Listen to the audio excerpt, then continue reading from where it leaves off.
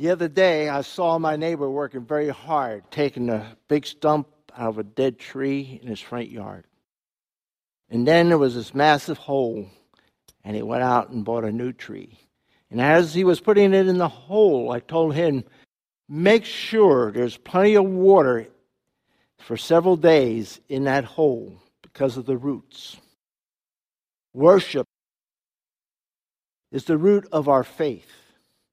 And we pray that today, with the pouring out of the Holy Spirit, our roots of our faith are watered through the gift of worship, the singing of hymns, the proclamation of the word, and prayer.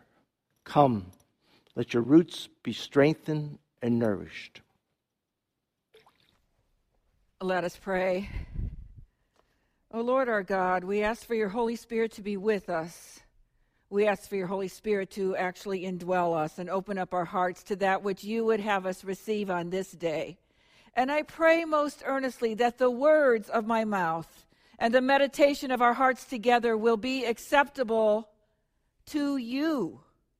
For you are our Lord and our Redeemer. Amen. We are a lectionary church. I know that you know that at some level, but what that means is that we do honor the common lectionary.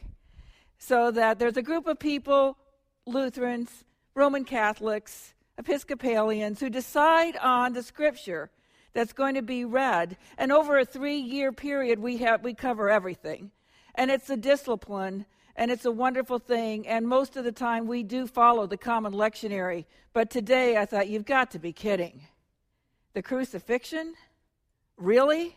And I thought to myself, I don't want to preach on this. Because what it is about what Jesus says on the cross. It's the first part of what he says on the cross. And this is in the midst of the full awfulness of the crucifixion. And as I just told you, my first reaction was, we don't want to look at this. Not now, not today. Because this is really a season to be glad and a season to be thankful and not depressed. And we are actually beginning to think about the holidays, and some of us are in earnest praying for peace, praying that our spirits can seek and receive peace, not to be stirred up by images of the cross, which kind of invite vicarious suffering. Not today. There's happiness today. I can't tell you how happy I am because of this. There are other activities that took place over the weekend where there have been long preparation and wonderful results. This is a time of happiness. But then I realized that the words he uttered from the cross meant for all people throughout time, that the spirit of these words beckoned to us to a deep and abiding place where we need forgiveness and we need to forgive. And I thought that message is timeless. And forgiveness is not a bad subject right before the holidays. In fact, this subject is just in time for the holidays. He was suffering, Christ, in every way a human being can suffer. But I'm not going to go into the gruesome details because it's just not Good Friday. But what we need to know, his suffering was at the hands of all the people, not just the obvious. In this cruel situation, he said words that many believed, including me, that is God on the cross. These words could be uttered by no one but God. He said the impossible, psychologically and mentally impossible. Words that transcend a need for revenge. Words that transcend the need to get even. For those who hurt others to pay. What he prayed to God referred to the deliberate, cruel tormentors, the thoughtless ones who just sort of stand by, the unintentionally cruel, the casually hurtful, the careless offenders, in other words, us. And he said, Father, forgive them, for they know not what they are doing. And these are words Jesus was born to say. Who else but God could even think this way? much less say it at the height of personal agony. A spiritual dynamic occurs with Jesus' words, "Father, forgive them, for they do not know what they are doing." And here's the dynamic. With those words, every last one of us become worth the effort of his life and death and resurrection. In proclaiming that we're all forgivable, he gives us human dignity that has never been bestowed like that in the history of the earth. Human dignity that we will take with us forever, carrying it forward. Whether we accept this or not is another subject. His existence, Christ's existence, shows us, tells us that we are the creation's best effort. A human being is of immeasurable worth. Throughout history, we observe the disregard of human beings. There's the obvious things like slavery, like the Holocaust. But in our current age, there's a pervasive lack of respect for humanity. It's kind of in the air. And because of things like reality TV, and I really debated whether or not to tell you this. I think I have before. But periodically, I watch this horrible show called Beverly Hills Housewives. Because I used to live 5 minutes from Beverly Hills, and I see all these familiar areas. And I know these women, at least some of their friends and relatives. The show features blaming, name-calling, crude language, inability to communicate, people grabbing on to catch-all phrases that they use again and again and again, like being thrown under the bus. That seems to be a popular one. And part of the reason we are drawn to these shows, if we are at all, and I really know that most of you aren't, it's just your pastor who seems to like these, is that we know we're not as bad as they are. But the actual character of the viewer is tested in the watching. And you can only take about 10 minutes of it before you get sick and have to leave because your spirit says, "Ew, Father, forgive us all, for we know not what we're doing." And what I'm going to say next ties into this, but it might not seem to at first. We don't talk about politics in worship. And that is out of respect for humanity. And the real reason that we do not talk about politics in worship is that we simply love each other too much. We love Christ. But it has become apparent that just under the surface there is this rage. And I actually think, in my opinion, that the rage is a consensus that people have, not a division, a consensus. Because the rage has to do with the fact that the basic dignity of humanity is at stake because people are called names, judged, blamed just for having beliefs. I don't care what the beliefs are. People have the right to believe whatever they want to believe. They have the right and need to have those beliefs with human dignity. So Jesus had a lot to say about blame. My point is here, we might not look at reality TV shows, but we can still blame in other areas of our lives. And that's the culture. That's not Christ. Jesus had a lot to say about blame. Look at the speck in your own eye before you judge and ascertain a person's guilt. Let the one without sin cast the first stone. And over 2,000 years later, Jesus hangs in there with us and is praying for us still. Father, forgive them. They do not know what they're doing. And in the context of the gospel, no one had the courage to stop an innocent man's death. History did have to play out, and prophecy had to be fulfilled, and Jesus was born to die in this way. But what is really interesting here is that humanity could be counted on to not come through. And on that day, passivity and going along with the crowd and fear and anger one. Father, forgive them, for they know not what they do. But we know the rest of the story.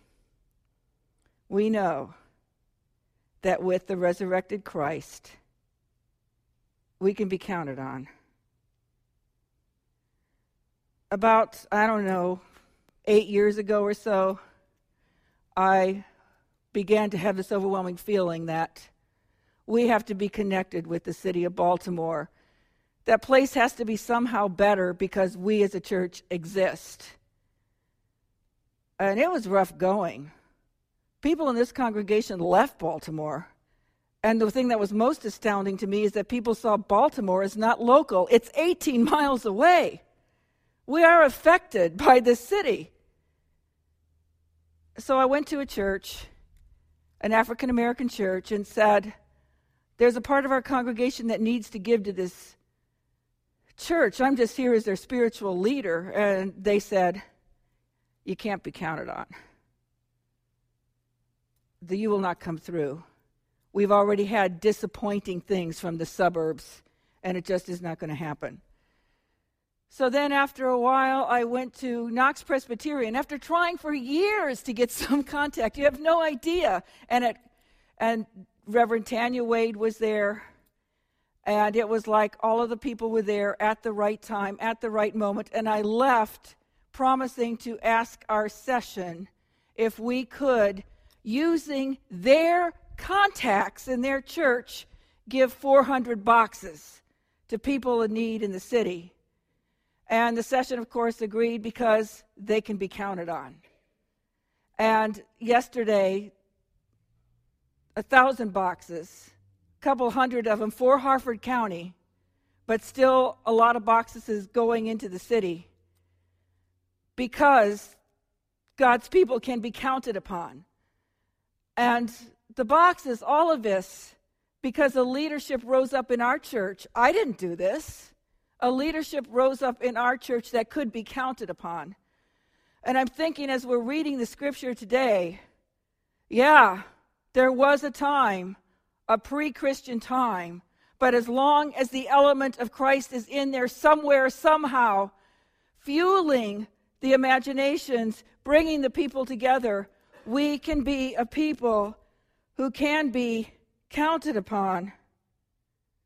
What is interesting is that the biggest, most courageous thing that we do as a people is actually have the courage in leading to apply his words to ourselves. And that's when it happens. When we say, Father, forgive me, for I don't know what I'm doing. We all fall short, Romans says. But even with a little humility in our spirits, we can be used by God. If we can utter the words, Father, forgive me, we are now in, I don't even know how to describe it, but it's a mind-boggling position to be used. Knowing we are forgiven, we can accomplish the impossible. And it's not to pat ourselves on the back. This has to do with Christ's power. We can love the unlovable. We can be transformed. And one way that we are transformed with the love of Christ is how we approach and receive forgiveness. The world will tell you you may be able to forgive, but you're not going to be able to forget. And I actually know people, and maybe you do too, who say with pride, I have forgiven, but I have not forgotten.